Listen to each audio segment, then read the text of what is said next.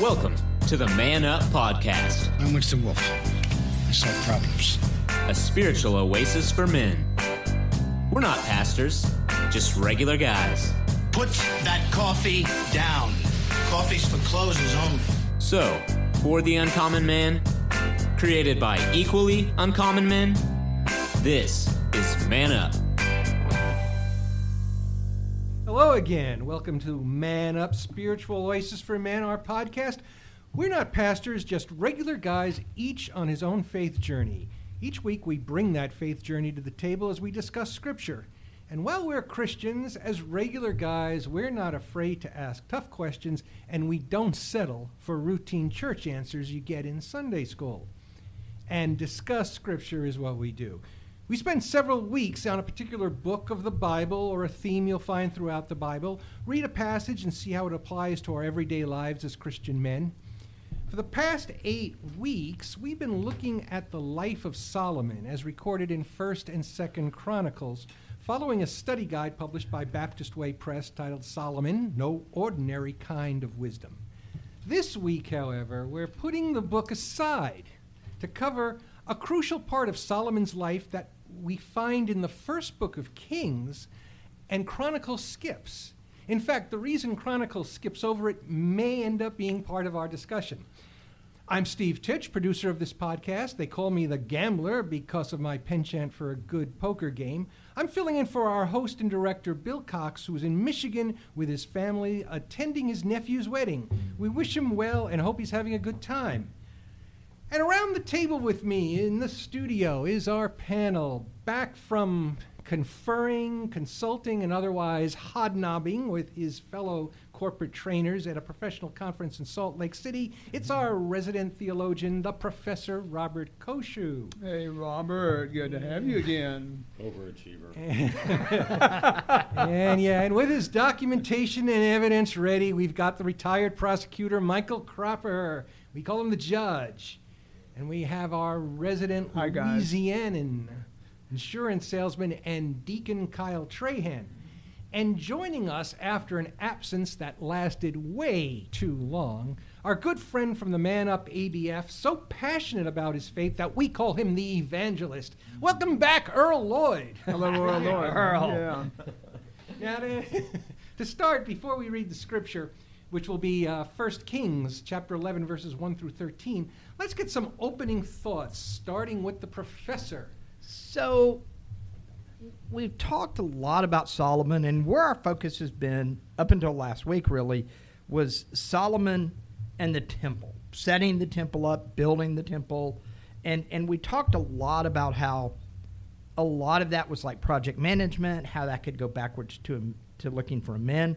Last week, we kind of talked about how the queen, at least y'all did, I heard the podcast today, about how the Queen of Sheba and what did she see in Solomon that brought her to visit. Well, that happened about 20 years into his reign, we think. He reigned for another 20 to 30 years after that, and 1 Kings, the passage Steve's going to read, is what's the word I'm looking for? Not good epitaph. Let's just leave it at that for Solomon and where he went at the end of his life and what happened. And I think it is going to be a great cautionary tale for men of faith to look at how things and how that applies. Earl. You know, I'm always humbled by someone else's fall. And just reading through this, and you don't want to ever be judgmental when people are having a hard time. This is a good learning institute.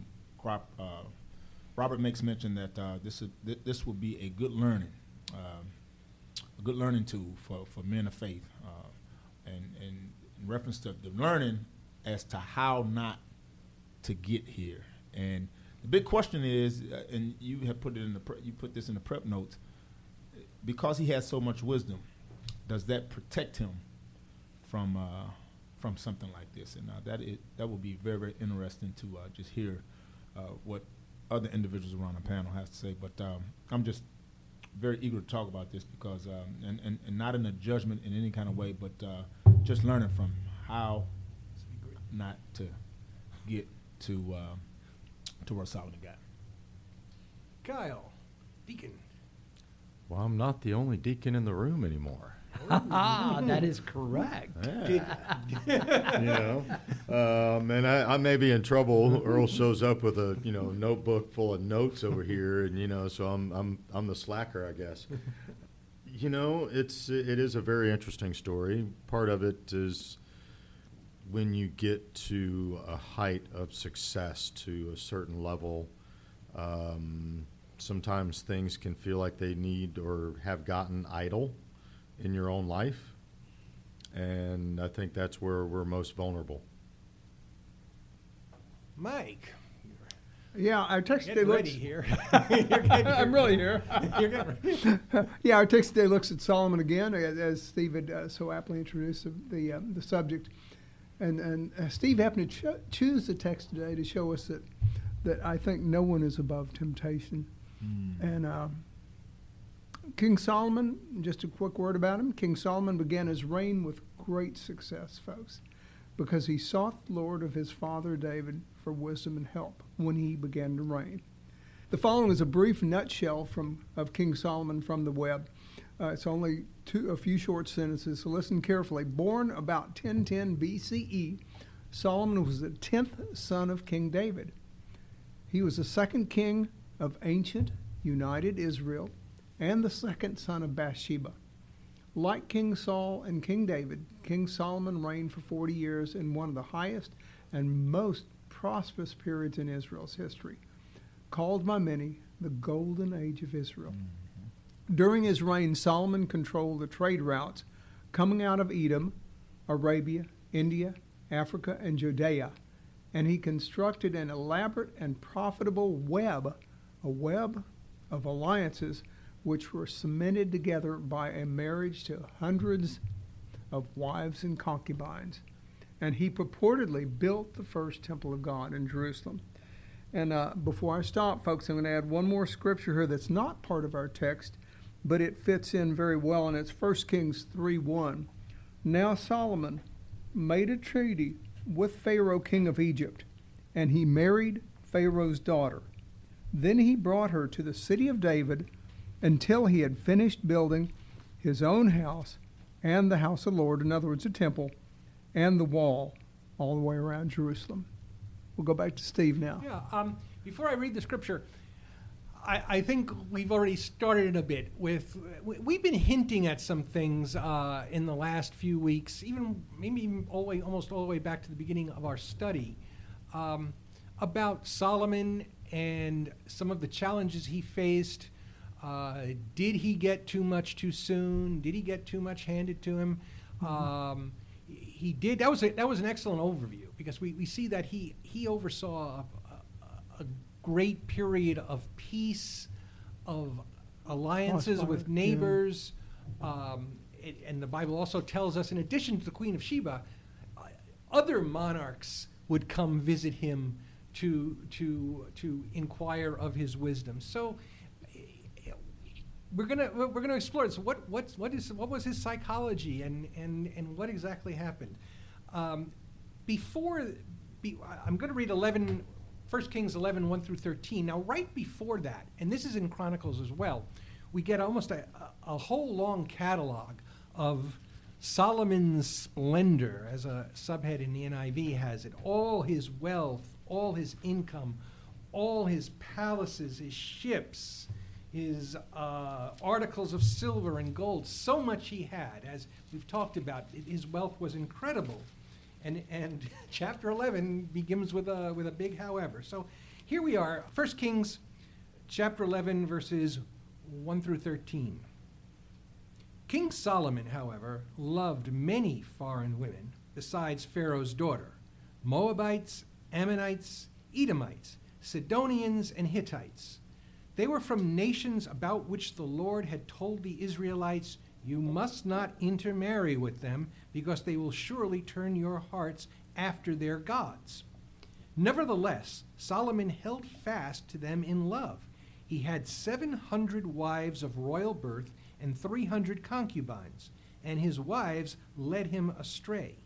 As Solomon grew old, his wives turned his heart after other gods, and his heart was not fully devoted to the Lord his God, as the heart of David his father had been.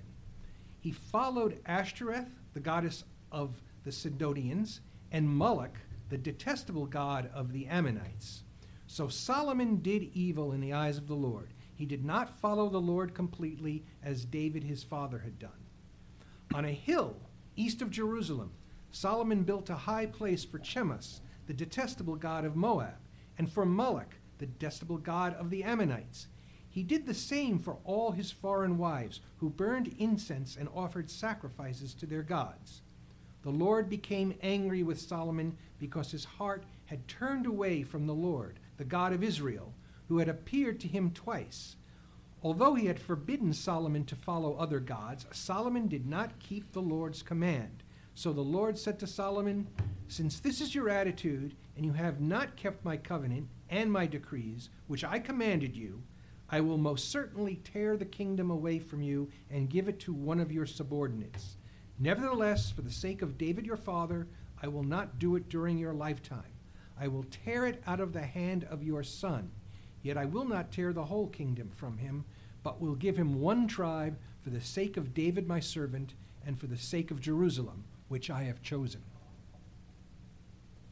So, first, let's deal with the big elephant in the room. I know part of it was treaties, and so the 700 wives kind of add up, especially if you're where he was in the land. Because if you think about it, all the trade routes from Africa, Egypt, up in what we would call Iran, Iraq, Persia, Greece, going westward over to where the Caucasus and Turkish area is, all the trade routes went through this section. Today we call it the Levant. It's where the modern state of Israel is. So I get you're going to have, cause that's how you sealed a treaty back in the day. You married a wife. You know, it was just, that was the deal. But seriously, 700, there had to be, in my mind, there had to be more going on there than just some treaty sealing. And especially when you throw in the 300 concubines. Because I'm like, how do you manage that? Yeah, there's nothing indicating that there was a business proposition with the concubines. Is there? Right. Nothing at all. Yeah. And just so you know, I'm going to throw it out there. I used it with our youth several weeks ago when we talked about it.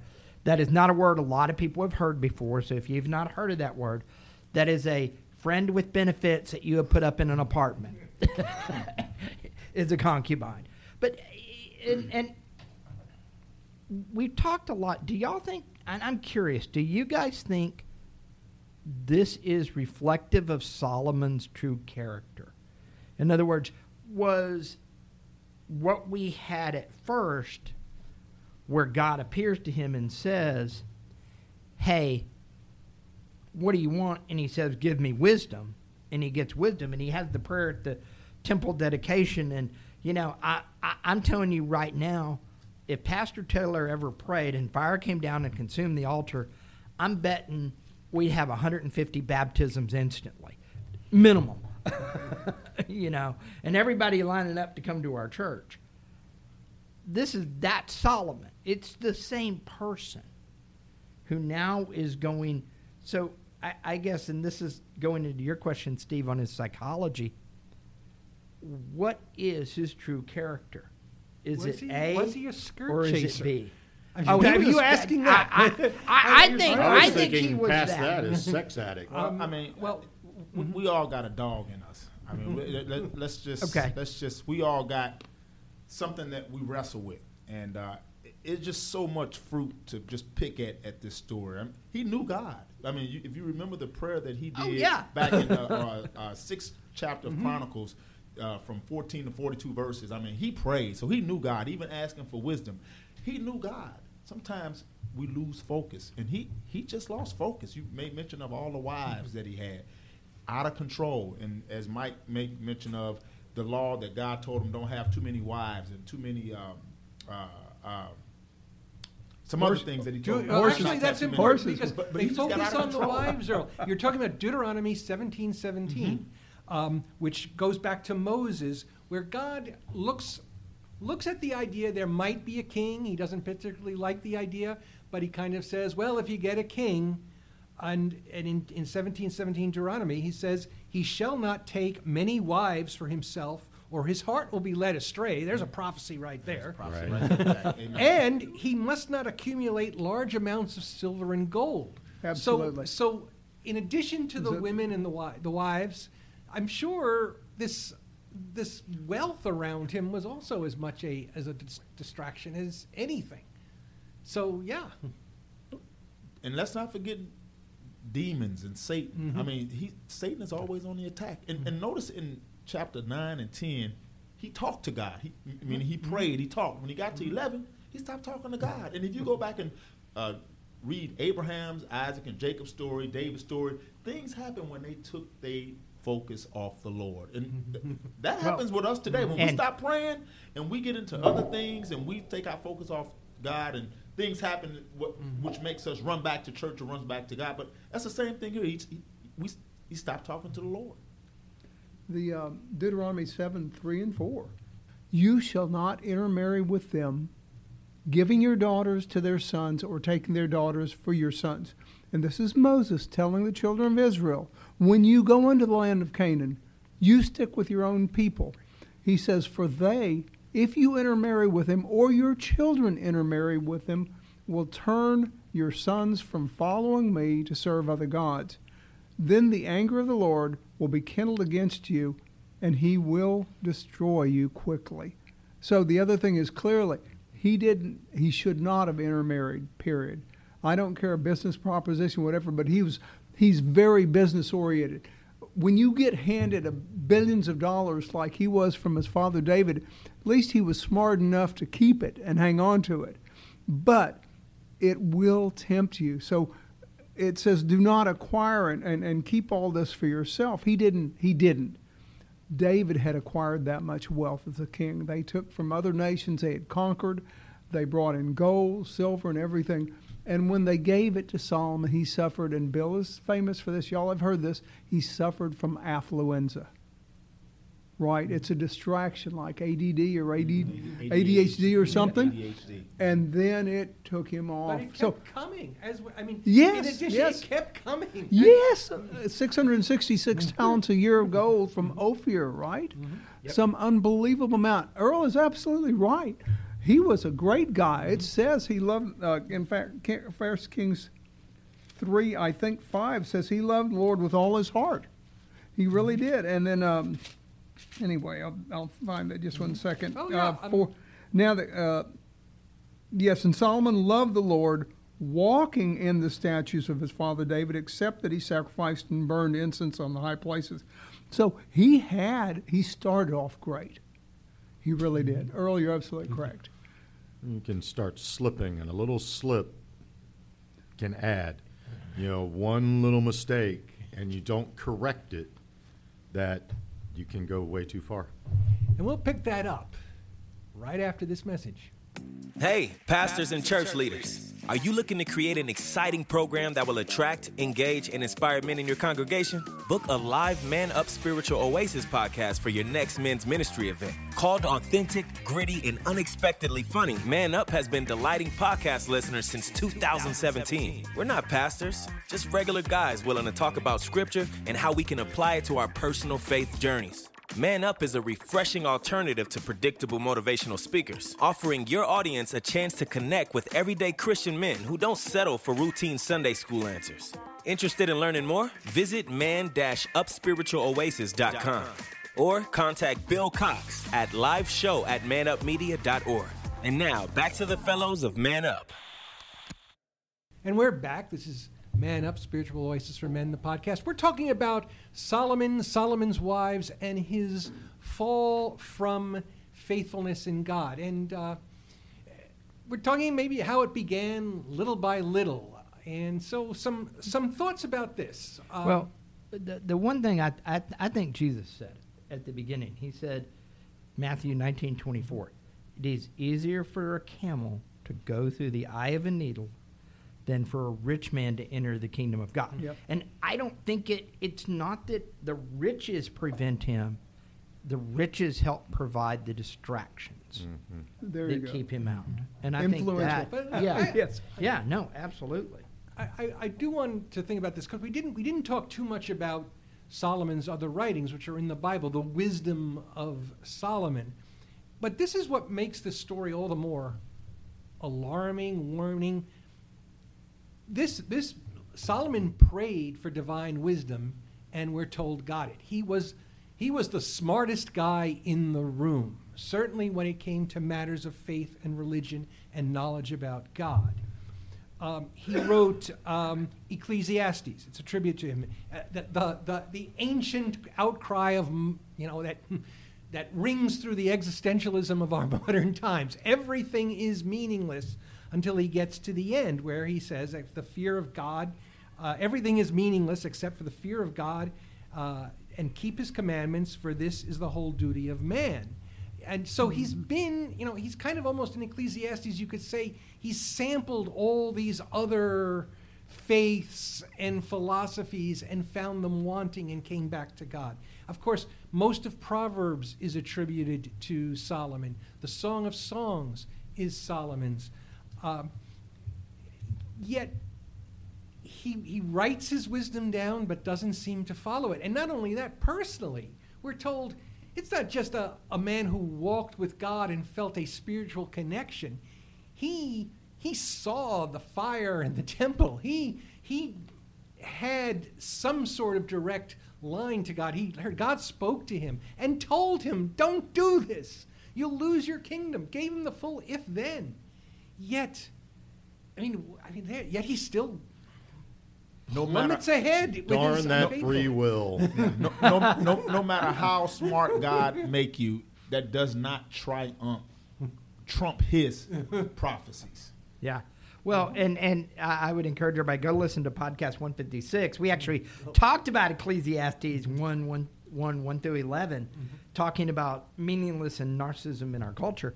But I think it's literally, his eye got off the ball. I think he became, and we often talk about where we live in this area. We are in a very affluent area of the city, of the area of Houston. We're not in the city of Houston. We're in a suburb of Houston called Sugar Land. And our area is very affluent and very, there are pockets of poverty in Fort Bend County. I'll be the first to tell you because it's very close to me. I live down very close to the Arcola area, which is very, very hugely picked part of poverty down there. But by and large, this area and most of the people in our church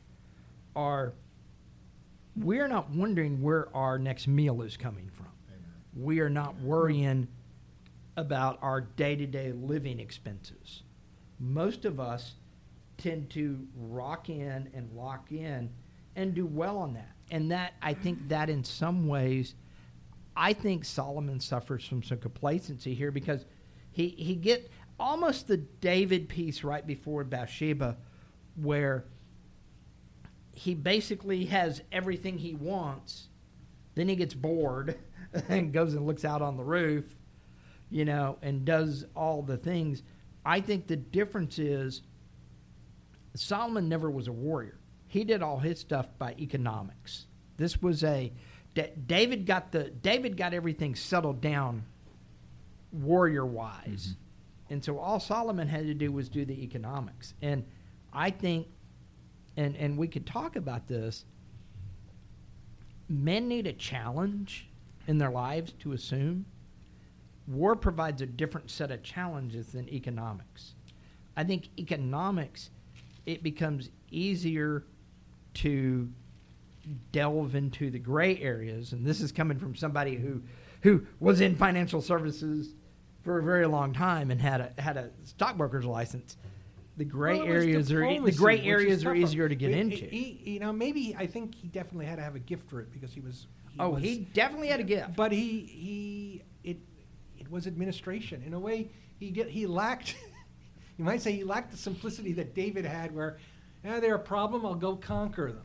Yep. He couldn't do that. And so, he married some. That's exactly right. I was going to say, He did conquer him. he did like war. He got married. Domestic. But I mean, y'all think it was easier for him to get his eye off the ball because he had everything, and it was okay. So let's see. Tonight is wife number. Right. You know, so that let me go look at her account and see what's going on. I mean, was it really one of those to where he got so busy trying to please all of that? It's so that the problem isn't so much that he. Not only do his wives want to worship their gods, if we follow the scripture, he was led astray. I don't want to be the guy who blames it all on the wives. There's a lot of commentary that does that. Man. I mean, the guy was. Let's give Solomon some credit for brains. He wasn't led around by the nose. He chose to go erect these Asherah poles and go to these worships. So he worshipped. But where did that? When did it go from wife number 123 today to, okay, I'll go with you to your temple and sacrifice to Moloch. And as we know, Moloch is detestable because Moloch they sacrifice children to. But suddenly he's in knee deep. He's not okay. A lot of cultures would have a shrine or an altar, to whatever their god was. Even today, I was at my mom's house and we were taking some stuff out of boxes, and she said, "Oh, that goes on my little altar." Well, it was the head of Jesus, and my mom's Catholic, Mary and a couple of saints and her Bible, and that was her little shrine. All right, thankfully she prays to God and Jesus, but that could have easily in that day been any of these others that that are mentioned, or so many others. The business acquisition of this and that and the other, and the guy goes, "Oh, instead of killing all my people, here, have my daughter." And, well, she worships this. And so she sets up her little shrine, and he's there in her room or her home or whatever it is, and you're laying there, after, and she's praying to her God or talking about her God, and little by little, I think it would wear through. Here's a thought that might go into what, where it starts. Do you think Solomon at the beginning didn't take it seriously? He said, "Oh yeah, I'll go, just to make you happy." Again, I think a little by little, it's just like our culture, desensitizing himself to what eventually he didn't realize, now I'm building a temple. And by that point in his life, he didn't realize he was at that mistake point. I'm going to say, at that point, he's lost that extra little wisdom to say, "Oops, now this is too far." Do you remember when Rachel and Leah came with Jacob back home from their uncle Laban? Rachel took some of the idols in her father's house and sat on them. And when Laban caught up with them, he said, "Where are my idols that we worship?" And she did not get up out of her chair. What I'm getting at here is it was not unusual for a wife to not necessarily believe in Jehovah. But what you had to do was you had to keep her in her place. And don't take that wrong, ladies out there who love Jesus Christ and love our Lord. It was not unusual for a husband to have to say, "Enough is enough." We don't know that every one of David's wives or Saul's wives were believers in the Jewish God, Jehovah. But we do know that they kept their wives in their place who were not believers, right? And so I think here, I can just imagine this. If you've talked to anybody who's Muslim or a couple other religions, they say we all worship the same God. So I can imagine this. The scripture says As Solomon got older, his wives turned his heart. That's verse 4, after other gods. So I can imagine when you get older, you get more mellow. I'm telling you, you guys know Cropper, but anyway, you get more mellow, and you have to use more defenses against them. So I can imagine they said, "Oh, just build us an altar, And as Kyle said, maybe after one great night with them, they says, "Okay, well, I guess it can't hurt anything, right? Well, so I'll build sure. you an altar. If I keep her happy, she doesn't mess with me." And then it goes more and more. Okay, but go ahead, Earl. When you say more and more, what about after he had experienced what God did in their service in regarding the fire coming down? After he started worshiping their gods, he didn't see anything of that kind of magnitude. Wouldn't that even alarm him off? Well, I don't. These ain't the same. This ain't the same. I'm not getting the same fulfillment as to when we worship my God. Okay, yeah. No, he got that time or a couple of times, and then the novelty wore off. Well, God, the cloud wasn't there all the time, right? Mm-hmm. Right? No, the cloud dispersed, right, no. And it wasn't there. So it's like, okay, well now God, I know He's here, but I don't see Him. When you have that kind of a spectacle, I can only imagine that, when it's gone, you're like, okay, now what? Well, you have to seek Him again, but He didn't do that, right? Well, all you right. have to renew your relationship, right, guys? And we know that. That's why we do the podcast every week. That's why Earl sings with the choir. You got to keep coming. You got to continue. Like Kyle made mention earlier, he slipped up, and that slip he took his eyes off the prize. I always tell Christians this, man. You got to keep your eyes on the prize. Keep going to a Bible study. Keep doing the podcast. Keep praising. Keep praying. Get in you a group to keep. It's just like feeding your spiritual. You got to keep it fed, because if you don't, you'll go off to 700 wives and how many concubines. It's easy to do, because again, the devil is always on your. He's always trying to get you.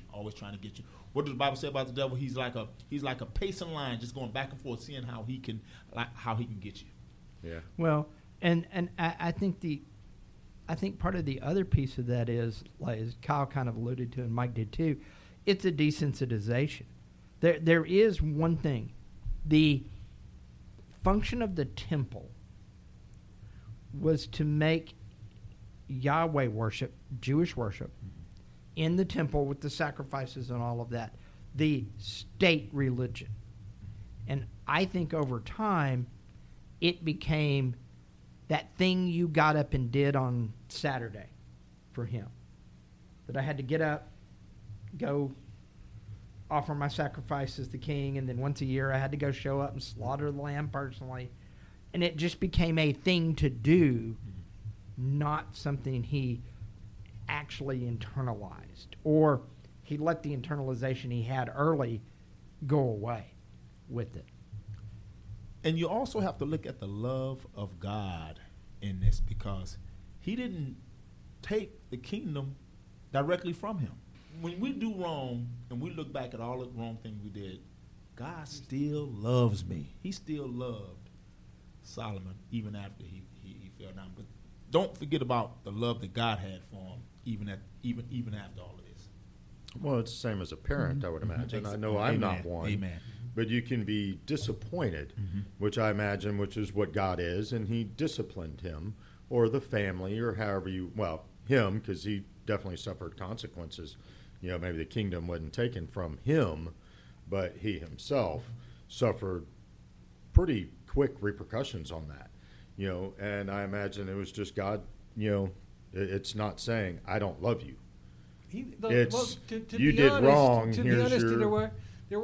He had this very nice, peaceful kingdom, and what happened almost immediately afterward were attacks from enemies. There was the rebellion of one of his sons, which again led to the separation of the two kingdoms. So at the end of his life, he found himself once again kind of almost back at the beginning of Saul's situation. Well, it's interesting though, because all three of the kings, the early kings of Israel, had that happen to them. Great success at first, a little bit of falling away, some more than others, some repent more than others. Saul, David, and Solomon, all three, followed by chaos and other stuff at the end. Saul at the end, he's running around acting crazy, chasing David all over the place. David, he had the whole thing with the 2 boys and the daughter. Then he had to run and hide. Then there was the whole David not taking care of the succession plan properly, and having to make sure Solomon gets installed as king. And now here's Solomon, kind of the same thing, getting bored, getting led astray, or I'm not going to say getting led astray, being led astray. He allowed himself to be led astray. I do want to talk about that and what it might mean for us right after we get back from this break. You are listening to the Man Up Podcast, spiritual oasis for men. Just like any muscle, we feel the faith muscle must be exercised. And here we do it real authentic, the Man Up way. Not pastors, just regular guys, each on a unique spiritual journey. Thanks for joining us. Deep questions and discussions you won't hear anywhere else, especially in today's climate. Missed an episode? They are archived, free for you to select on SoundCloud. We come to you from the Man Up Studios at Sugarland Baptist Church, Sugarland, Houston, Texas, in the United States. Have a question or comment, or want to book a speaker or group and have Man Up come to you? Contact us on our Facebook page, Gigmasters, or wmacox@comcast.net. And now, back to fellows of Man Up. Okay, we're back. This is the Man Up Podcast, number 221. We're talking about Solomon and how he was led astray by the influence of his wife, the influence of his many wives, his 700 wives and concubines, to worship other gods.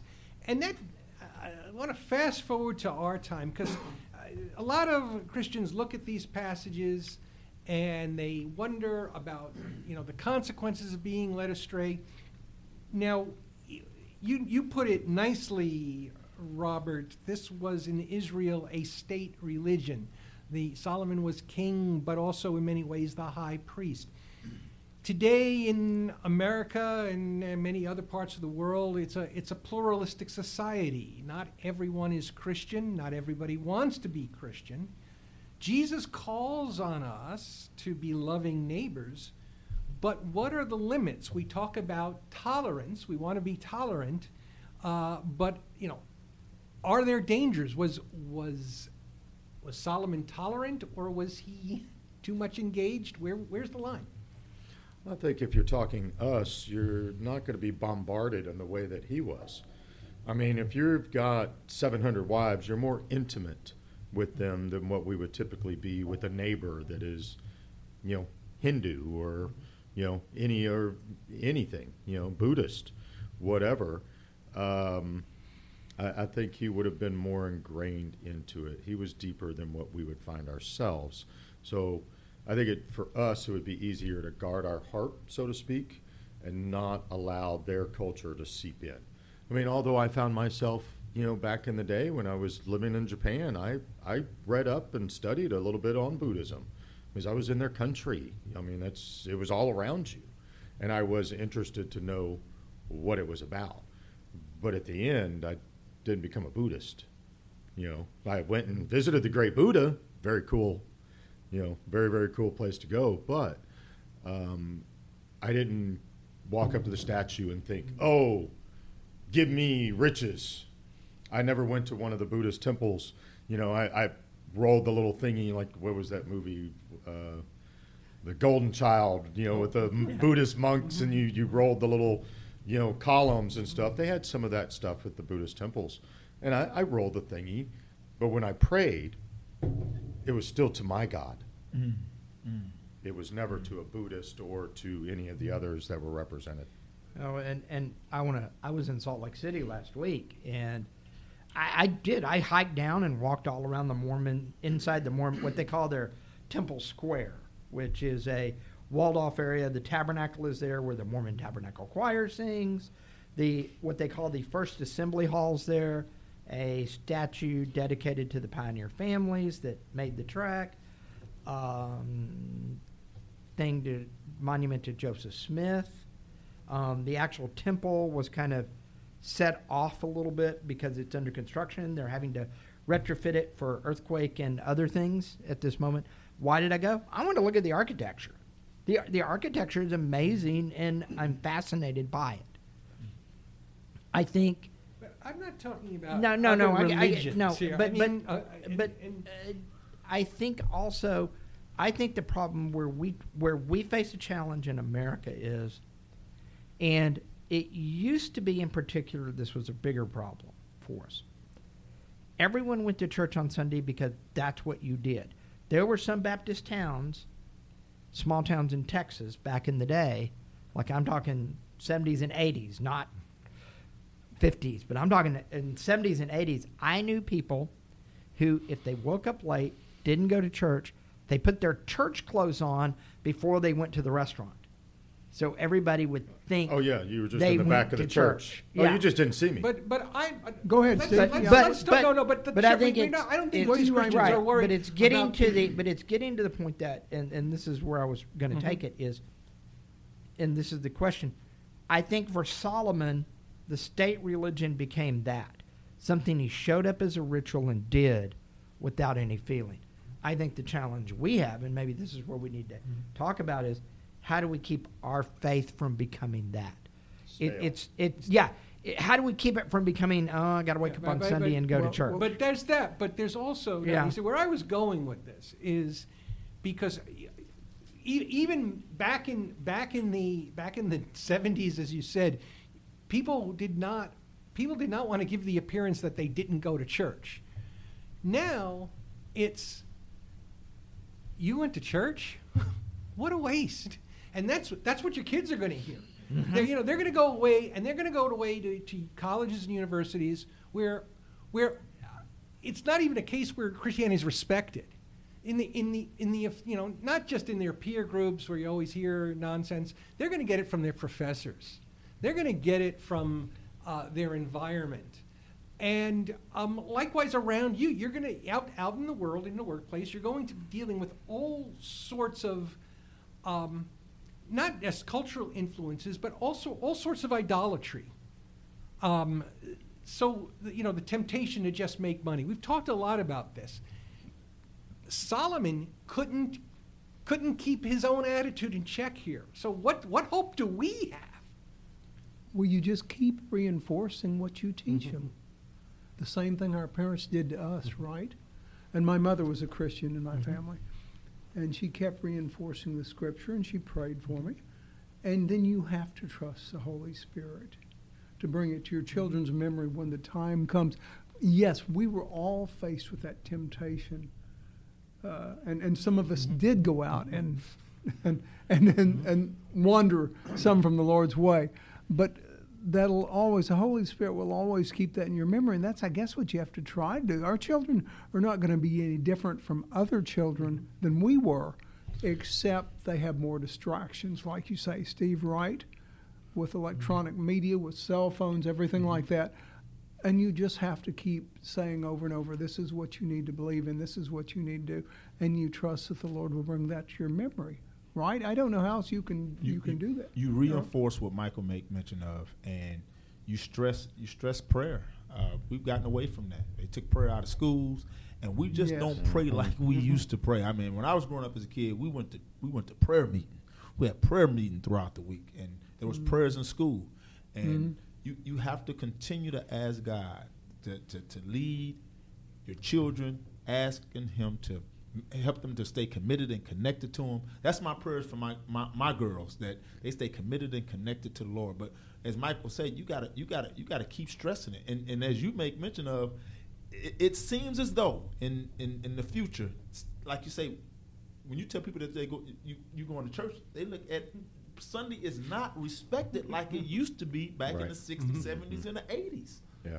No. But for Solomon, I can see where it would have been, I don't want to say easy, but easier. You're the head. You're the top. So, are the head priests going to come up and go, well, Solomon, you're kind of straying, buddy. I don't think that's a good look for you. You should come back to your God. What's wrong with that? Solomon You needed know- a Nathan, I guess. Right, and needed but he Nathan, didn't have that's that, right. right? He didn't have a So he Nathan, didn't right. have somebody to come behind him and smack him upside the head and say, "What the heck are you doing? This isn't right. You're taking your eyes off the ball." See, for us, we have a little bit of a support group. You know, that if one of us is straying, well, I've got my wife, I've got you guys, I've got, you know, my own mom and stuff to look at you in the eyes and say, "What in the world are you doing?" Solomon wouldn't have had that. So for his demise, I think it would have just been a lot easier. And then you look at the leaders of most of these institutions, churches, and the Pope, and how they are falling. I mean, when kids look at that as an example, that's Solomon, you know, themselves. And you look at that, and it's like, why are all these, you know, these preachers and these leaders of these big churches are falling? Who are their support group? Well, and all the, you know, Catholic priests, or, you know, priests in general, with all the sex scandals and, you know, all of that, you know, you look at that, and these are the heads. These are the people that are supposed to be the holy of the holies. Actually, you can learn from the Bible that it's as old literally as Solomon. It is. But God, as Earl said, God does not withdraw his faithfulness. I mean, it's the men and women, the leaders. The leaders may fall. The leaders may make egregious errors, egregious sins. Yet, and they will suffer the consequences of this. But God never withdraws His love. That's right. Amen. So He's still there. Yeah. So why didn't Solomon return to him? And the only thing you brought up in Ecclesiastes is that it appears that Solomon did try everything and put his feet out in the world. And at the very end, he said, "You know what? It's all for naught." Right? All for naught. I knew the way from the beginning, and I wonder. And you want to go seek, what is it? Hedonism, where you seek pleasure as a god. Hedonism, yeah. Guys, Hedonism, hedonism. I think, you know, part of those worship experiences was having sex with a prostitute with the temple, where they go. And maybe Solomon wanted to try that, and he did that. And then, and when all of it's said and done, he says, "You know what? I was better off if I'd have never left, or never strayed." Right, God. Go ahead. That's the way most statements are after somebody gets caught. Right? His final words in Ecclesiastes is just golden. The best thing we can do, and stress to our peers, our neighbors, our family, our friends, is to obey God and respect His commandments. Yes. Fear God and obey His commandments. I made a note here. Of course, almost here at this point, as the kingdom of Israel is torn in two, kind of is the beginning of the end, the downfall. The northern kingdom is swept away by the Assyrians, and within 400 years, of course, by 536, the Babylonians conquer Judah. And Jeremiah, who lived at the time of that Babylonian conquest, the Babylonian exile, the destruction of Jerusalem, in Jeremiah 9:23-24, he channels God and writes this. And maybe he's thinking exactly of the verses we've been talking about, Solomon's splendor and Solomon's wives. "Let not the wise man boast of his wisdom, or the strong man boast of his strength, or the rich man boast of his riches. But let him who boasts boast about this, that he understands and knows me, that I am the Lord, who exercises kindness, justice, and righteousness on earth. For in these I delight, declares the Lord." I'm going to go. That's kind of my wrap up. But do you? I'm going to go around the room one more time for some final thoughts, beginning with Mike. Yes, you brought something interesting really there. And I was looking for the exact scripture. Solomon, in his big prayer to the Lord, is his very humbling and pleading prayer to God, says, if our people are conquered and taken to another country, because they turned against you and because they sinned, and then they turn their face to you and plead with you to forgive their sins and repent, please hear their voice. And God responds to them and says, yes, if my people are taken to another country, and in this case, like you said, the Assyrians and the Babylonians and King Nebuchadnezzar, they did just that. Did you know Solomon is considered a prophet in Islam? Because of that, that comment alone is strong enough to put him up there in the wisdom of the prophets. So Solomon, he either foresaw it or the Lord used his tongue to say something that was going to come later at a later time. I'm going to wrap up right quick with this. Despite initial sovereign successes, this is again taken from the web, the end of Solomon's rule was marked by several insurrections, and this is going to be a summary of sort of what we've all talked about right now, Steve, what you said, and everyone. It was marked by several insurrections and attacks from both foreign and domestic enemies, Steve, you said that, as well as a deterioration and disintegration of national and religious integrity because of cultural appeasements within Israel. These compromises weakened the social fabric of the United Kingdom. He died in 931 BCE at age 80, having been possibly the most prosperous and productive king ever to rule Israel. And there's a lot more. I'm not going to say that. Just I want to repeat what Earl said earlier, folks, and wrap up. Keep your eye on the ball, not on the women. Okay. Or the horses. And then finally, and we've just talked about this, folks. If you're involved with church, find a ministry to get involved with. If you're not involved, find something, whether it's choir, whether it's playing the orchestra, whether it's teaching, whether it's helping a teacher teach. Get involved so your mind will not wander in those times when you don't have anything to do. Thanks. Steve? Amen. Kyle. You know, I as I started reading this, I went through and was wondering as to, why wouldn't Solomon be reprimanded the way he should have been for his own actions?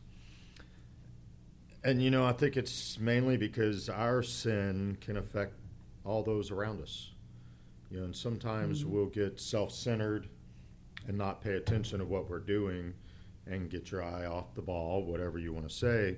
And I think that's where Solomon found himself, is that he got in deep, and then it got easier and easier and easier, and then he forgot that sinning against the Lord would have consequences, and those consequences don't always just affect you. And then just another thought was, while you guys were talking and pondering on this one, all those concubines and stuff like that. In our last lesson, we talked about Sheba and all the things that she gave to him.